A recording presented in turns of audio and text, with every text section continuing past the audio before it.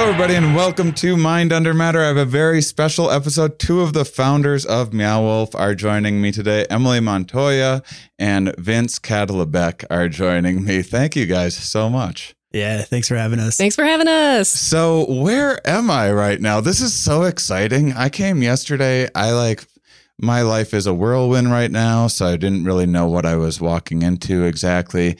And I thought I was meeting you at the actual Meow Wolf Santa Fe location. And then I actually I felt like Charlie in the Chocolate Factory. I got a whole tour of the facility where all of the magic is made.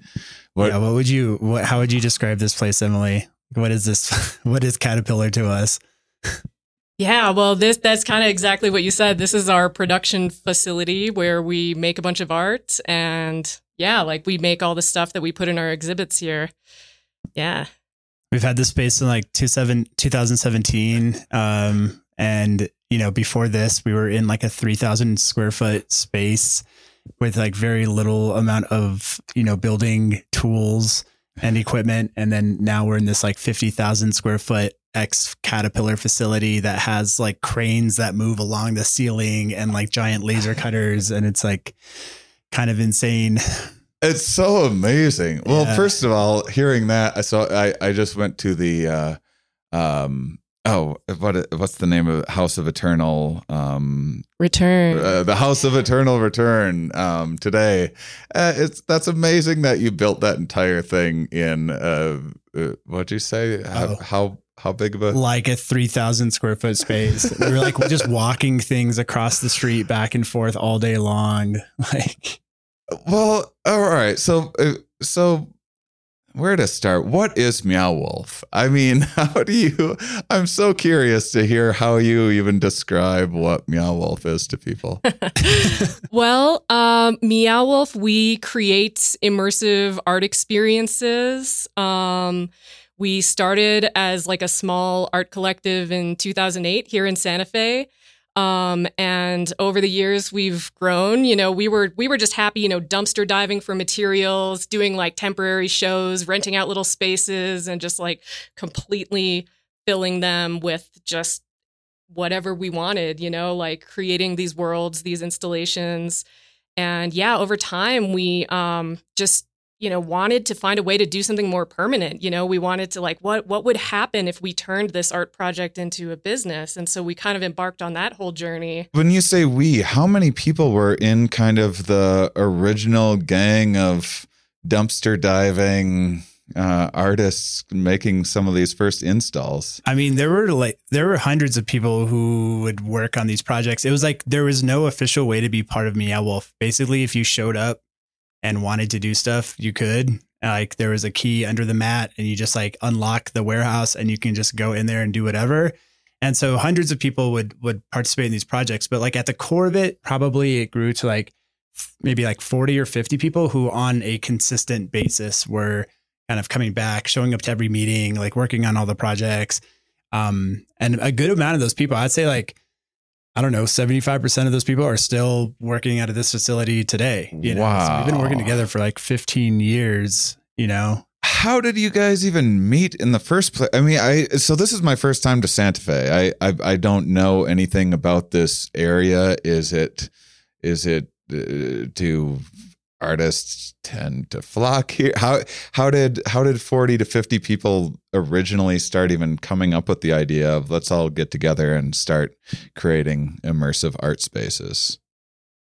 We grew up together. So we in Santa Fe. We didn't know each other that well, but then in our early adulthood we started to be in the same social scene and just the dance party that would happen every now and then in Santa Fe, we would be at together and house parties and stuff. And Santa Fe is sort of this crazy nexus for artists and transients and fringe thinkers and psychonauts and just it definitely collects a really interesting perspective. And if you don't really, I would say Santa Fe communicates at a very interesting level or frequency. People here communicate in a very interesting way. And I think that it also is sort of self-selecting in that way where like people move here, from other parts of the country and don't vibe with it. And they're like out immediately. It's like, okay, that's not my spot. But the people who stay or the people who grew up here have like a really interesting, I guess, perspective on the world. Yeah, I'm warming up for my shows at Area 15 and Vegas Meow Wolf location. Is that what you? It's kind of. How does that work? By the way, what's that partnership exactly? You call it just like the Vegas location of Meow Wolf? Yeah, Meow Wolf Vegas or Omega Mart. Yeah. Yeah, and we're like the anchor tenant at Area 15, so we're like the Dillards of Area 15. Yeah, and I had met Vince during the Meet Delic where I first kind of discovered Area 15 and pitched them my show and everything. And I strung together very last minute as Vince got an email from me like 2 weeks ago, like, "Hey, I want to do a show in Santa Fe. Is Meow Wolf open by chance?" I got a different theater in town and it sold out like immediately. I was like, "Oh my God, okay, well." That's always a fun sign of a city when the psychedelic comedy show like sells out in a snap. But more importantly, the audience is there. I was telling Emily this is like I felt like I could kind of go further with cerebral content more than like some places I go to. People are like, "Oh." Like more out of curiosity, like what's this druggie have to say about life? And then I'm talking about neuroscience or evolution or something, and there's varying levels of receptivity. And Santa Fe was just like so attentive and giving and generous, and just such a lovely group of people in that small experience. Yeah, I got to see the show and it was awesome, by the way. Thanks. And yeah, I'm so happy. Yeah, you got to see that amazing like cross section of Santa Fe that totally showed up. Yeah, it was such a cool group of people, and I tend to like the vibe here. So I guess what was some of the early so you guys were kind of in the same social circles and stuff. What philosophically, what were some of those like early conversations and like some of that early like sort of mission statement when you started figuring out how to collect people together and put together these projects? So like it was 2008. And so we were all in sort of like our early or mid 20s. Like the term millennial hadn't even been coined yet. Like we had just coming off of 2 terms of George W. Bush.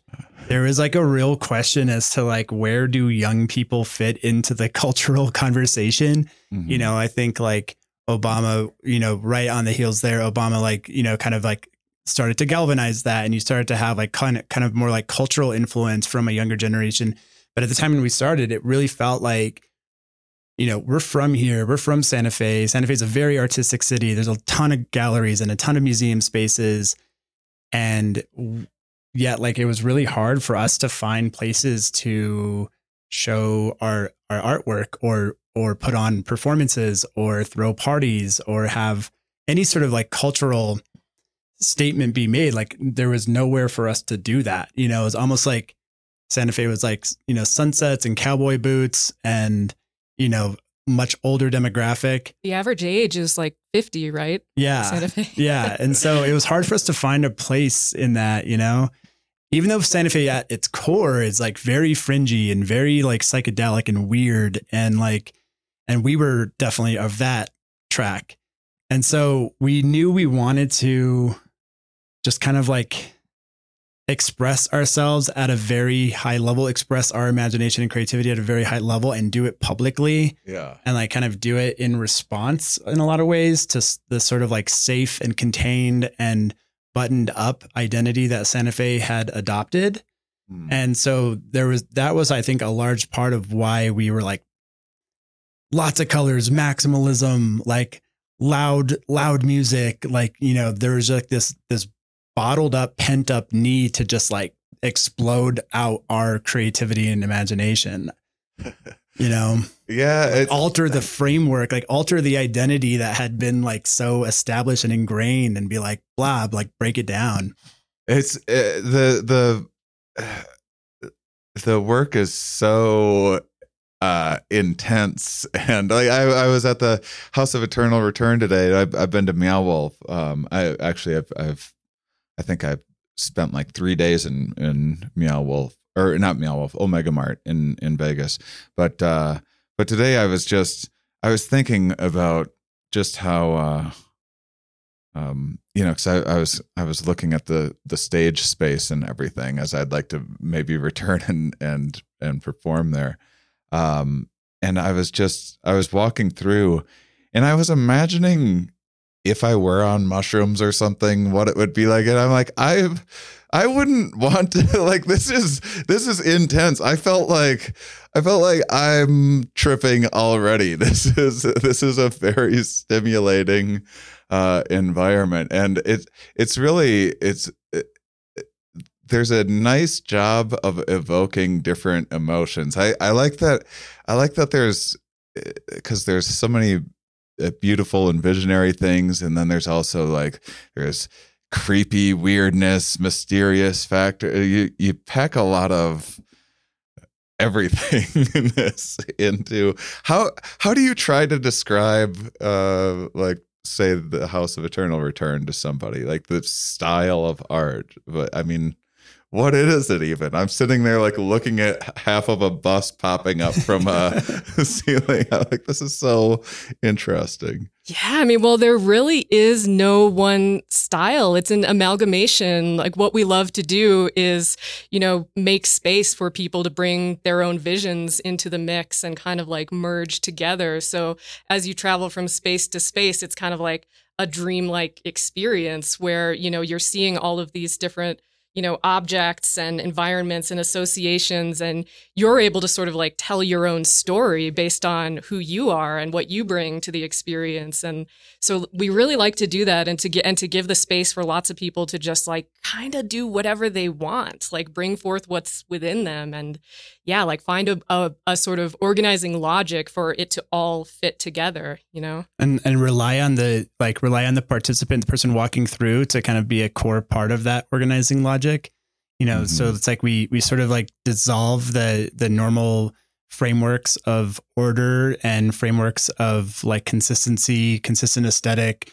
We kind of dissolve that, and there is like randomness, but there also, it's intentional, and there's like sort of a meaningful design choices around that randomness. Yeah. But we're trying to like create a sense of getting lost, and then the person who's going through is then the one finding themselves. Like, it's now up to them to find themselves. And it's very comparable to, I'd say, like a psychedelic trip, where like the framework is being dissolved and you're being presented with like a lot of inputs, and it's up to you to be able to like choose how you are piecing these inputs together. It's like, well, you nail it, because it really is so I went through kind of twice, because I went through the first time, and then I had to step out and make a call and use the bathroom and stuff, and then I went through again, and the first time was just so, it really felt like that. It was almost a little bit like that anxious upswing that I'll have on the first hour. That's like, it's interesting, and I don't exactly know what's going to happen, and I'm like a hair anxious, and it's almost a little overwhelming, and then you hit that, and then it like plateaus, and then like my second time through, I had the lay of the land, and I felt like I could navigate and explore a little bit more on my own. And it was just, when you say that it's kind of, it's not just random. That was one thing that I really was struck by, was how different each room is. But every room, if you just showed someone that room, you'd be like, oh, that's like a Meow Wolf type room. But then, like, my favorite one, I'll show a picture. It's okay to share pictures from of the black and white room with the old black and white cartoons. It's a kitchen dining room. Like, it looks so much different than anything else, but at the same time, it's like, that's Meow Wolf, all right, even though it looks very different. how do you go about? Do you just give like a room to a single artist or a group of artists, or how do you go about creating that diversity while keeping sort of a through line?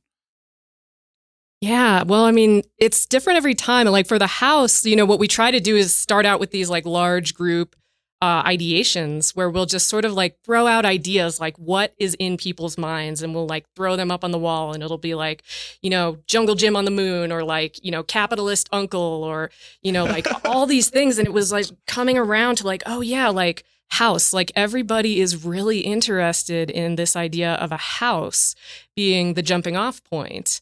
And so like that, like very like strong archetypal image, like provided a basis. But then as we developed, we had all kinds of people who just wanted to do like, hey, I really want to make this room that is a black and white kitchen, or, like people would be sort of like bringing their own ideas in. And then so we had to sort of think about like, well, what then justifies the presence of all these different ideas within the same space? And so, yeah, like the story really developed around a family in this house where something has happened, and it has kind of like exploded their imaginations outwards. So you start off in the house, and then you go through these portals that open up into other worlds. And yeah. And they're like, they're these other worlds are in some way like the physical or like actualization of the imaginative thoughts of the family that lives in the house. And was really inspired by, have always been inspired by Terence McKenna's novelty theory, and like what happens at that point in the graph when the graph goes vertical, like when all novel events are happening at the exact same time, which he thought was December 21st, 2012, it turned out it wasn't, unless it was, and we are living inside of the novelty now. But what does that look like in practicality? And so it's like, does this idea of like immediate sort of, instant manifestation of your imagination sort of occur at that moment where like all things exist at all times together, everything everywhere all at once? And so there was like, that was kind of an impetus too of being like, all right, so how does the imagination, this like pure imagination, look when it's then presented, as if like that portal has been broken and we've now entered the fifth dimension fully. Like, what does the fifth dimension look like? One of the amazing things is the age range of, because I'd only been to Omega Mart, and it just because it was Vegas or whatever else, it seemed like, at least when I was there, more adult people that, and yeah. But going here, the House of Eternal Return, there was lots of kids, and it was the funny. I was watching too, and it was like kids just got it readily. Like I didn't see a single kid crying. Like if you go to Disney World or something, some kid's gonna be crying because like Goofy's giant and like scares the crap out of them or whatever. They weren't ready to, you take a kid to see Santa Claus or something, and some of those kids are gonna cry seeing Santa Claus. But like every single kid in this like very crazy, trippy, like sort of eerie, spooky in parts, creep factor, and like some weird halls and stuff. Just like they got it. They like knew exactly what to do, where to go. It was fun to watch. Yeah, and we find that kids, a lot of times it really makes kids act more like adults, and adults act more like kids. That's a funny observation. It's a comfortable environment for them, because like unknown environments, like environments that are that you don't really have a developed reference point for, that's the world that kids live in. Like they don't know the world. They haven't established these strong parameters of knowing that we've developed as adults. And that's like a strong, they don't have like the strong system of knowing about the world outside of them or themselves yet. And so they're very comfortable in this like unknown, explorable, discoverable world. Adults, it's like they haven't allowed themselves to explore and discover in a long time. I know. I was the whole time I was like, what would my parents think of this? I really want my parents to see this because I would like to. I think my dad would be really fascinated by just like he loves thinking about how things are built. He's a builder. And I just, I feel like my mom, I'm from like a small Midwestern town and very kind of cookie cutter. And I feel like my mom would be like, oh, geez, this is weird. Oh, wow. I don't know. Yeah. And then after a while, I don't know. I really want to take them here. Sometime. There's a couple interesting like anecdotes that speak to this. Like one about the kids, like on the first few days of opening the House of Eternal Return, you know, we're just kind of hanging out in the exhibit, seeing how people were reacting to it. And this one kid walks into the forest where the like, you know, the magical forest where the tree house is and everything. And like the moment kid gets in there, it's like this like 10-year-old girl, she like drops to her knees, puts her hands in the sky and says, I've been waiting my whole life for this. You know? And then like another funny story is like, I remember I was in line, or I was like watching the line, and in line was like this family that was obviously from like, you know, not from New Mexico, probably from the Midwest or from Texas. And the father, you know, it's like pretty clear that like probably didn't vote for the president that we voted for, you know, probably a Trump supporter, but like they're in line and the dad is like really not having it. Like he's at Meow Wolf and he doesn't know why. The kids are excited. Mom's pretty excited, but dad has his arms crossed and is just like not having it. Yeah. And then like a half an hour later, I'm inside the exhibition and the dad is like on his hands and knees crawling around like the exhibit, huge smile on his face, like has totally like opened up. Yeah. And it's just like, it breaks down all of those identifiers that you have. Like when you're inside of Meow Wolf, it like doesn't matter who you voted for. It like doesn't matter who you are on the outside, like in reality. Because inside of a Meow Wolf exhibition, like none of that shit matters. And so you get to actually, for the first, like for a lot of people, for the first moment in a long time, like be whoever you want to be, like act however you want to act. Like there's an opening. That portal that you walk through is a portal for your own self-discovery, for your own, you know, freedom and exploration of possibility, you know? So when did the house open? 2016. Okay, so you were Meow Wolf in like 2008. That's when you established that. Yeah. Okay. That was when we were like an informal, like social group, like clubhouse art collective from 2008 until 2015 or so.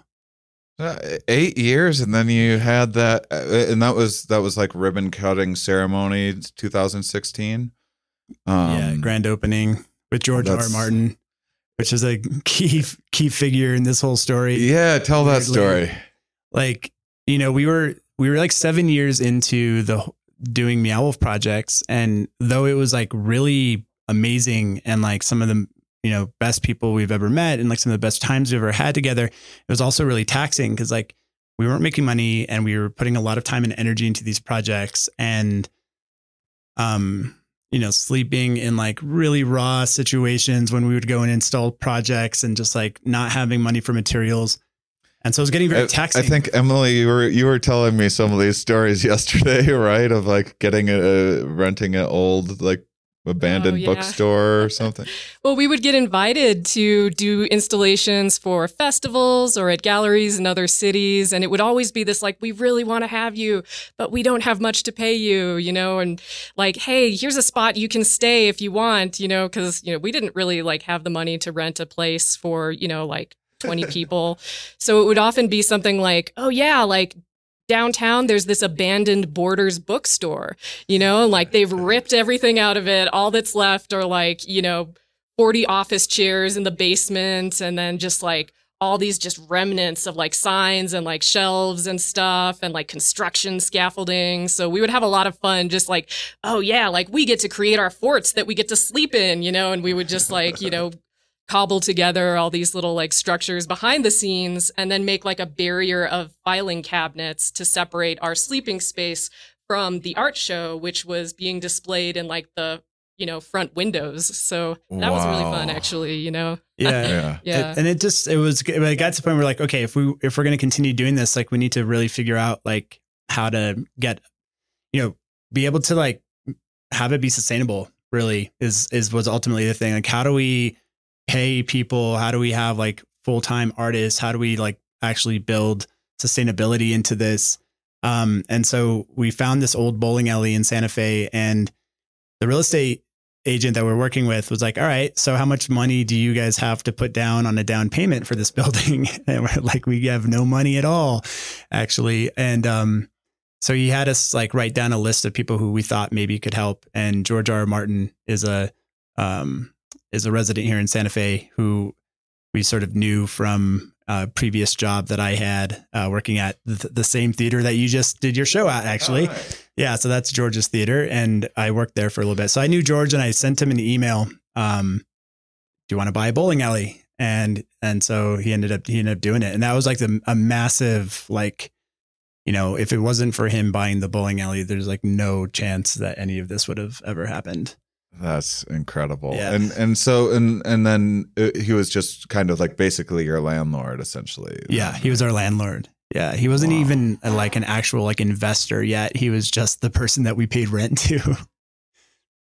So how long did it take to make the first one? And then, answer that first. And then I have very closely related follow-ups. It took us about 1.5 years to build.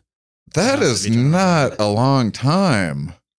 Whoa. Like how, so for the house, how many people would you say were involved in that? Cause you said 150 or so or something, like 200 people probably. And how different was it then from what it is now? Oh man. Very different. There's like pockets of it that are very similar. Okay. But you know, and I think at the very core, it's at least like getting to a point, at least it feels like for me. I don't know how it feels for you, Emily, but at the very core, it's very similar. Mm-hmm. But then there's just so many other rings outside of that very core that are like completely different. Yeah, we've had to grow a lot. I mean, you know, I say it was fun to sleep in an abandoned borders, you know, but it's like, you know, there's plenty of times when it's like, oh, is it really going to be fun to be sleeping like side by side 10 people in a single room like for the rest of our lives? It's like probably not, you know. So wanting to have more support and consistency, and, you know, that has necessitated like creating this whole like, you know, company that has all of these support structures built into it. And like culturally, like, of course, it's like very strange for us, you know, like none of us ever like worked at this kind of a job, you know, where it was, right, you know, like this kind of a little bit more corporate situation, you know, but it's like a lot of it is just like, well, how much of this is necessary, like to actually support people and like make things consistent and give people the most space possible to actually like make the art and like come up with ideas from a safe and supported place. This is, and it's all such a similar conversation where, you know, the same thing you experience at the House of Eternal Return, this like balance between coherence and, you know, in like, and knowing and integrity and like, you know, like a solid framework of understanding versus like the sort of spontaneity and like space for randomness and space for expression and like the, you know, the elasticity. Mm-hmm. And it's like the same thing. So like, you know, the House of Eternal Return and our projects work really well because like the framework and the infrastructure is really well set. Like we know where to put solid infrastructure and have things be very, very well known. But then also at the same time, we allow for elasticity and agility within that space. And it's like, we're trying to figure that out within the company itself too. Like, where do we need to have like really good support systems and really good infrastructure and like solid processes and solid, you know, versus where can we also just be like elastic and spontaneous, you know? And I think that's a neuroscience thing. That's like a balance that I think we do have, you know, that people are striving to have in their own brain. Mm-hmm. Of like, how do I stay like consistent and solid, but also feel that sense of freedom and that brings joy and spirit and like real true excitement in our lives, you know? Do you sort of have like exhibits that sometimes things get changed over? Because wasn't Omega Mart first in Santa Fe, and then Yeah. Well, actually, so was we that did your the- baby? That's her baby. Yeah. I have been with Omega Mart since the beginning. But yeah, like we started actually in 2009. So what you see in Vegas is the third version of Omega Mart. Really? Yeah. And describe Omega Mart for people. Well, Omega Mart is America's most exceptional grocery store, specializing in nationally localized organic recommended products. Yeah.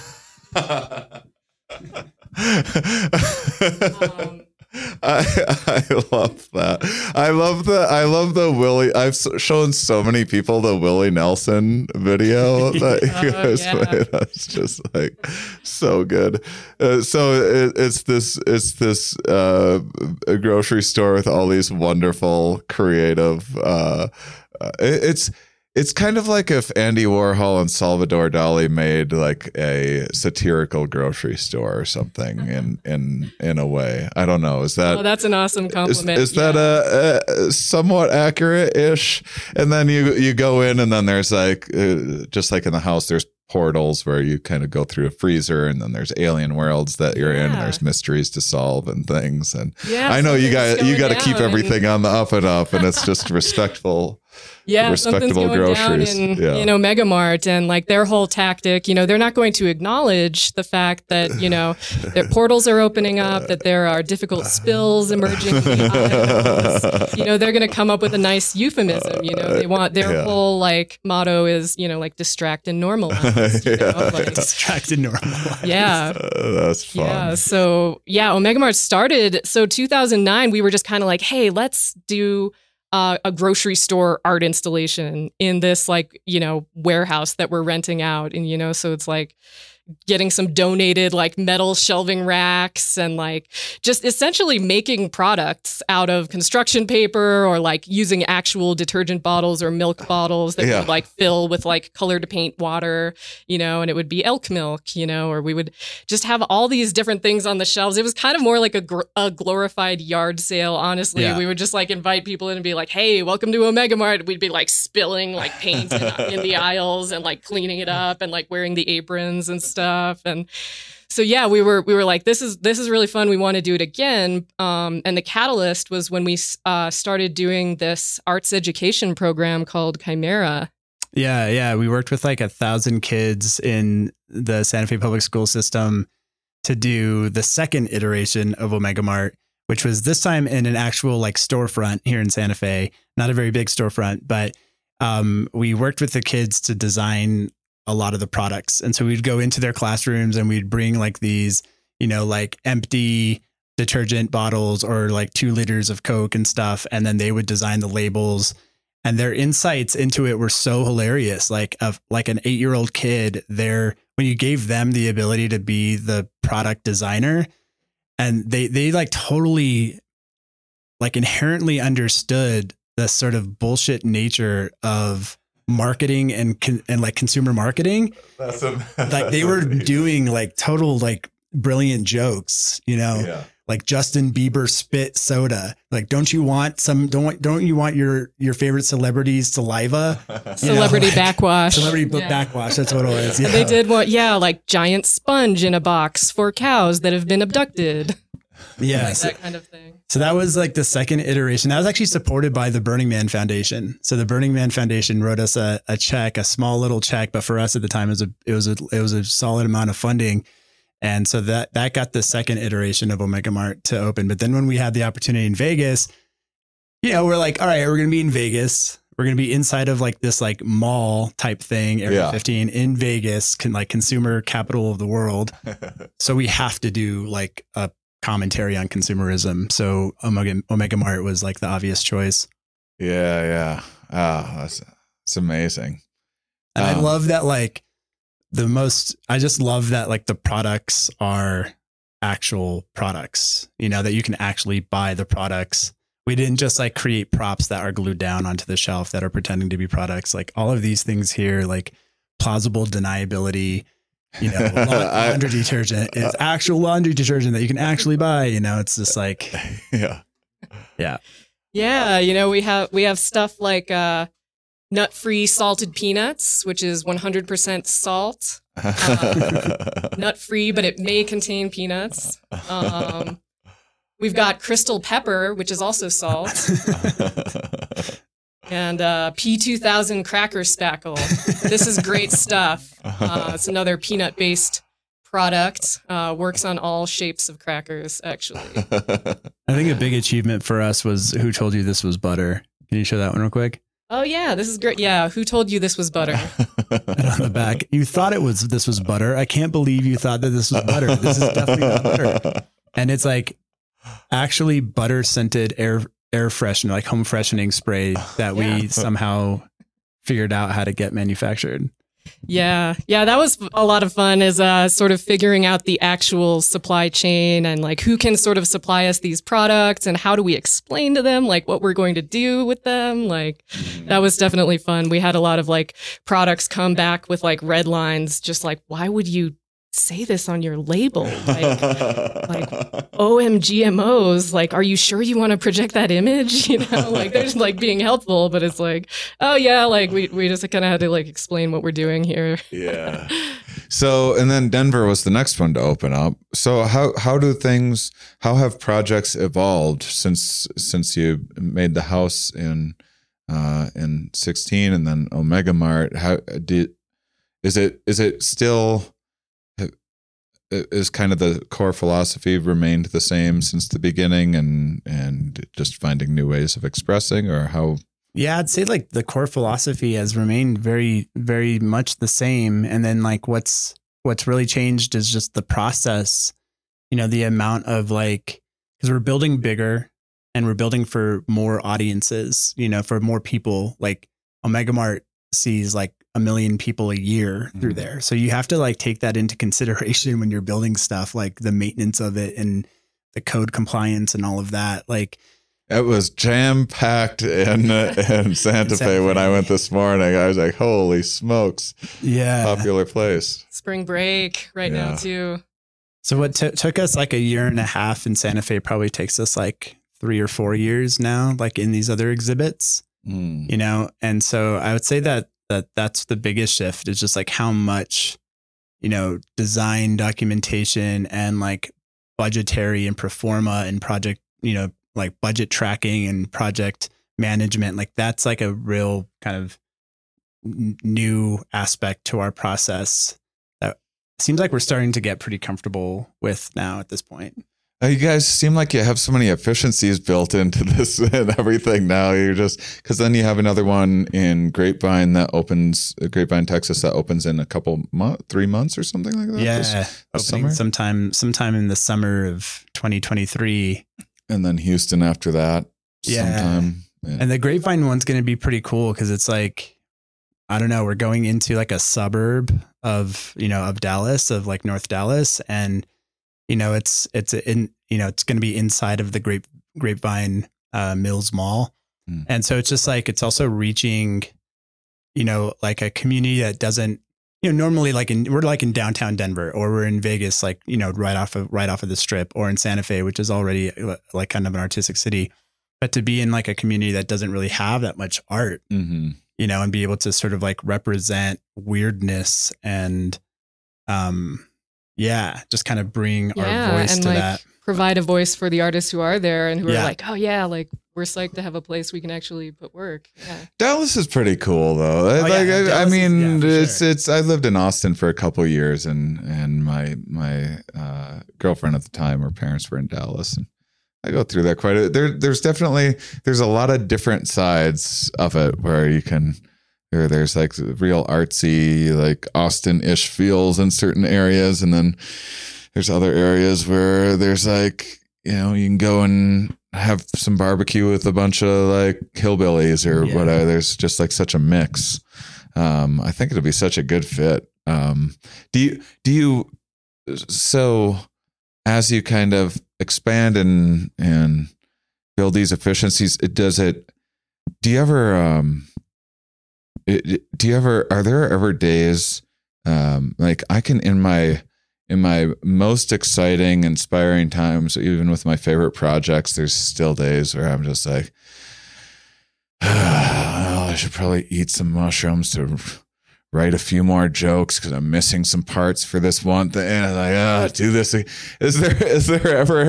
there ever times where it's like, all right, I'll build this new alien hut and then Oh yeah, it must happen all the right? time, all the time. Yes, it does happen all the time. It is really funny, 'cause you can get like stuck in that reality tunnel, where you're just piece by piece, building this, beautiful sculpture and just be like, oh yeah, like, you're just like so stressed. It's not looking the way I want. And like, oh, like, why am I doing, yeah, you can totally get into a weird mode with it and just be like trapped in this, just like, wait a minute, like I did this because I didn't want to have a job. But yeah. Yeah. Good luck. It takes a lot of work to not have a job. Yeah. That's that's amazing. That it's now expanding so rapidly. And then, what is that like so you go in somewhere like Grapevine and you say you're excited to work with local artists.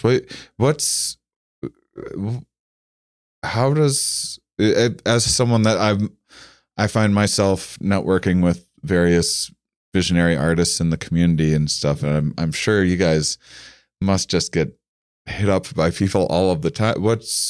How do you sort that out? Is there submission processes for things when people have ideas? Do you have kind of your core people set? Do you have, when you go into a new area, are you like, oh, we already know some artists that are in Texas that will tap to yeah, we have a really great artist curator here at in Santa Fe, Hand Sales, who has done like a really incredible job with our like local artist programs.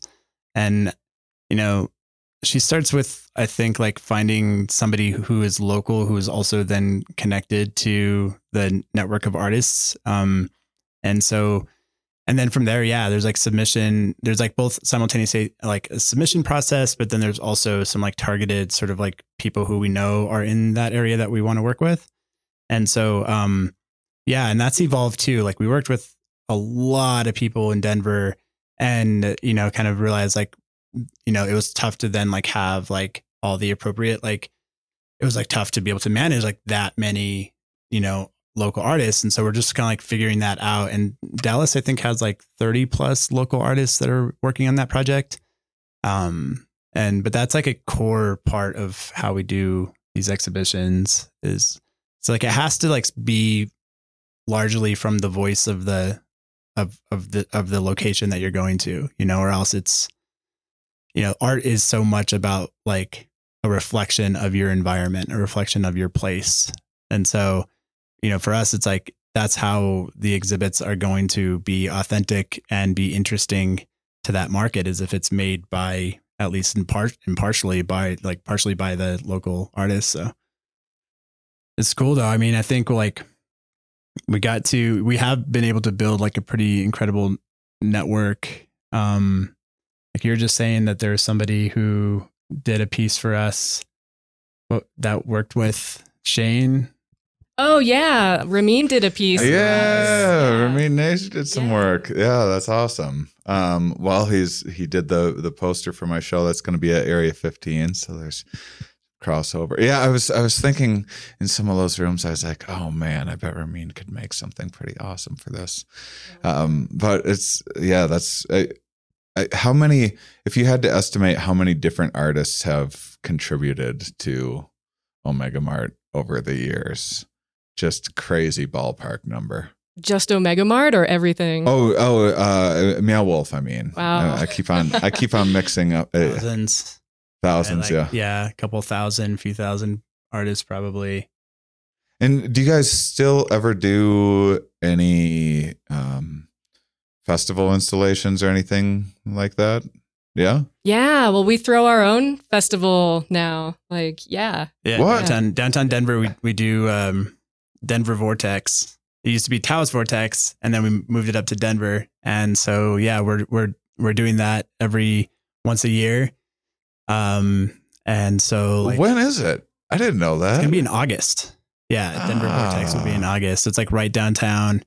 And then there will be, we'll probably be doing like activations at a bunch of other festivals, like some, festivals in Vegas or festivals usually in the cities that we have exhibitions in. Mm-hmm. Yeah. Like music is a core part of like who Meow Wolf is, for sure. Oh, really? So what's kind of because I saw the stage today is such a cool place. I'm like, I have to do my show here. This is like getting to do a psychedelic comedy show in this like Alice in Wonderland type insane place. But what is the programming generally like if people are visiting Santa Fe? It's like pretty diverse, although we do like we do love like house and techno and bass music. I mean, like, so it is electronic music oriented, but there's definitely, a diverse range. But yeah, like we've been doing music programming pretty much since day one. And Emily has been a big part of that, like booking the talent and like curating the shows, DJing a lot of the parties that we threw. So yeah, that's just been such an important part of our lives. But there's like 4 or 5 shows in a week almost in Santa Fe. It's amazing because Santa Fe has sort of like my understanding is it's sort of a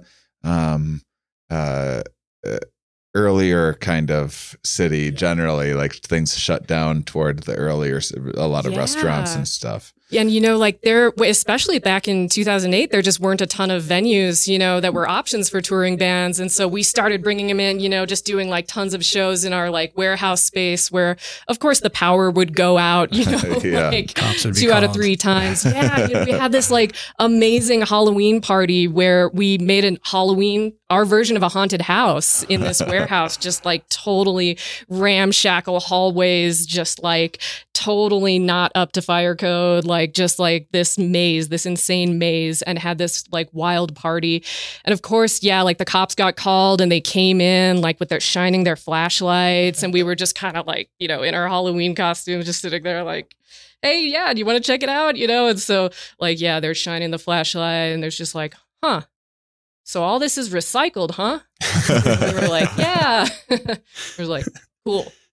All right, have a good night. We were like, yes, oh my God. Yeah. That's amazing. Why is there not why is there not a Meow Wolf haunted house just permanently somewhere? Feels like it's I want to see a Meow Wolf haunted house. Yeah, someday. Yeah. I think we have like, similar with that, it's like we want to create spaces that are unknown. And so when you have like certain like genres or themes that are like predictable or already sort of established, so we'd have to kind of like really dig into like what is the core of like a haunted house, and in a way that feels, sort of right for us, like one of my favorite horror films ever is like Midsommar, and it's like, that's like definitely like a horror film, but not at all like what you'd expect, so I think like we'd have to really, really dig into that genre, to pull it off. What would you say is kind of some of the takeaways that, if someone visits a Meow Wolf location, what do you want people to walk away with? Not just having had a good experience that day, but kind of when they reflect back on it. The integration aspect of the Meow Wolf experience. That's a good one for you, Emily, I feel. Wow. I mean, that's a really big part of like what we hope for, is that so much of the experience actually does happen after the experience. We like to say like the most important portal we're going to ever create is like the exit door that returns you to the default world, because then once you pass through that portal, like you get to decide who you're going to be after having been in this experience where you've like made all these choices and you've actually been able to sort of like have a moment of being untethered from that self that you thought you were when you came in. So, like it doesn't happen all at once. Like everyone sort of like processes and like reintegrates on their own time. But yeah, that's a big part of what we're hoping, is that, that people will leave thinking like, wow, like I I was a co-creator of this experience as I, moved through this exhibit. And like, ultimately, I'm also like a co-creator or, creator of my own life, like I am able to sort of like define my own reality in more empowering ways than I thought before, So like, yeah, like if a fridge can be different, I can be different. If a grocery store can be different, maybe I can be different too. Yeah, it's just like we really are constantly kind of making sure that the company doesn't just become like a one-way like relationship where we're not just like, it's not just like we're producing something and then people are consuming it and that's that, It's like really important that's like a full cycle where then like the people who are experiencing it are also part of the production process ongoingly, just even in just their own life, like that they're inspired to create. That's like ultimately, I think the goal is like to inspire the practice of creativity or the practice of creating in your own life, which could be art, or it could be like relationships, or it could be like your own career or your own, your own perspective on the world. Just it's exactly what Emily said. It's like putting people in the place where they know that they can envision something and then take the steps towards making that vision happen, whatever that is, And how much in terms of that not being a one-way street, how much influence do people have on the art? When you say you sat on in the beginning and watched people's reaction and everything, are there ever things where you see people interact with one piece in a way that kind of was unexpected or something, and you kind of expand on that idea, or it alters, people's reaction to something, kind of makes you change an approach? We started to dig into that a lot, like, because a lot of this stuff that we've done in Vegas and in Denver and in Santa Fe, in a lot of ways, it's the first time we've ever tried any of this stuff. So it's like, we're putting this out into the world without having any idea how people are going to react to it. And, we've seen people be super psyched about like musical instruments, when they can like play these the ribs of a dinosaur thing, like I did today. Yeah. Or there's like a really cool one that I love in Vegas, the Music Mill by Moldover. And it's just like this like 3-person custom synthesizer thing that you can play, beat machine type thing. And so like more of that, like being able to co-create actual sound and visuals with strangers around you, I think is something that we've definitely like observed and been like, yeah, let's do more of that. Yeah. Very cool. Well, this is so inspiring talking to you guys. Thanks so much for showing me everything here. This has been such a treat, and I can't wait to visit again. I'm going to spend more time the next time I'm back, and hope to see you guys around in Vegas and stuff too, hopefully. And everyone please go to meowwolf.com, right? Yeah, meowwolf.com is like where you can explore the 3 exhibits we have. And then Dallas opening this summer. So excellent. Well, thank you guys so much. All right. Thanks, Shane. Thank you. Thanks for listening, everybody.